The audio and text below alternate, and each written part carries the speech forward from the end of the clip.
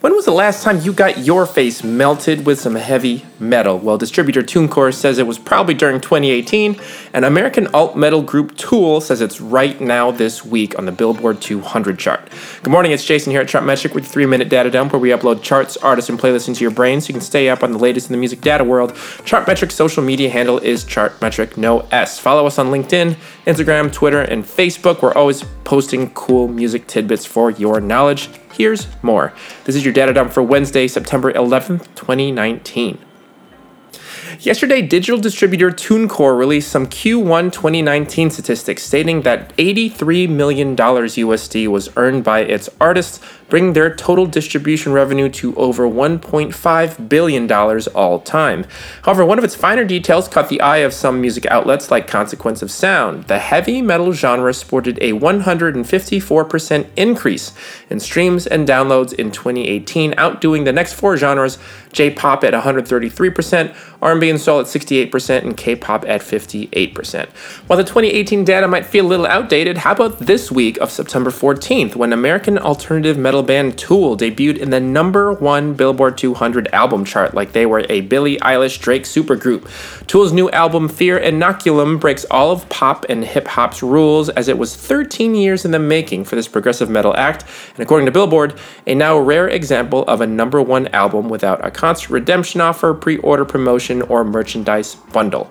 Tool amazingly relegated Taylor Swift's Lover album to the #2 slot on the Billboard chart, and the band is currently ranked 679th overall, according to Chartmetric's cross-platform performance ranking as of yesterday.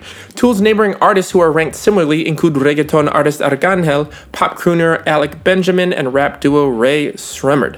Now, given Tool's smashing album success this week, you'd expect to see them similarly trouncing their fellow artists with similar music metrics. However, the opposite is the case.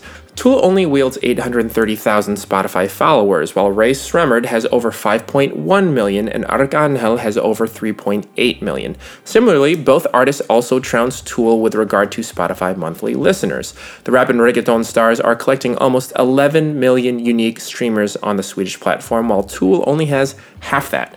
But that's why it's important to take into account more hits-driven artists versus album-driven artists. Tool's fans have long known they don't go by industry rules, and that's part of why they love them. 6 of the new album's 10 tracks clock in over 10 minutes each, and the packaged CD released with a 4-inch HD screen inside of it to play its visual arts-driven music videos to their fans that bought it.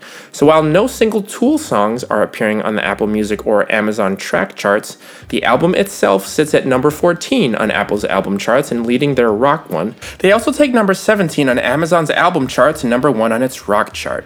This breaks the normal correlation between each platform's track and album charts, which just goes to show that Tool is doing things their way in a big way. As most music markets continue to digitize away from the physical world, Tool is showing that while the album format still has its charms, they are likely also benefiting from a rising tide where metal fans are digitizing themselves.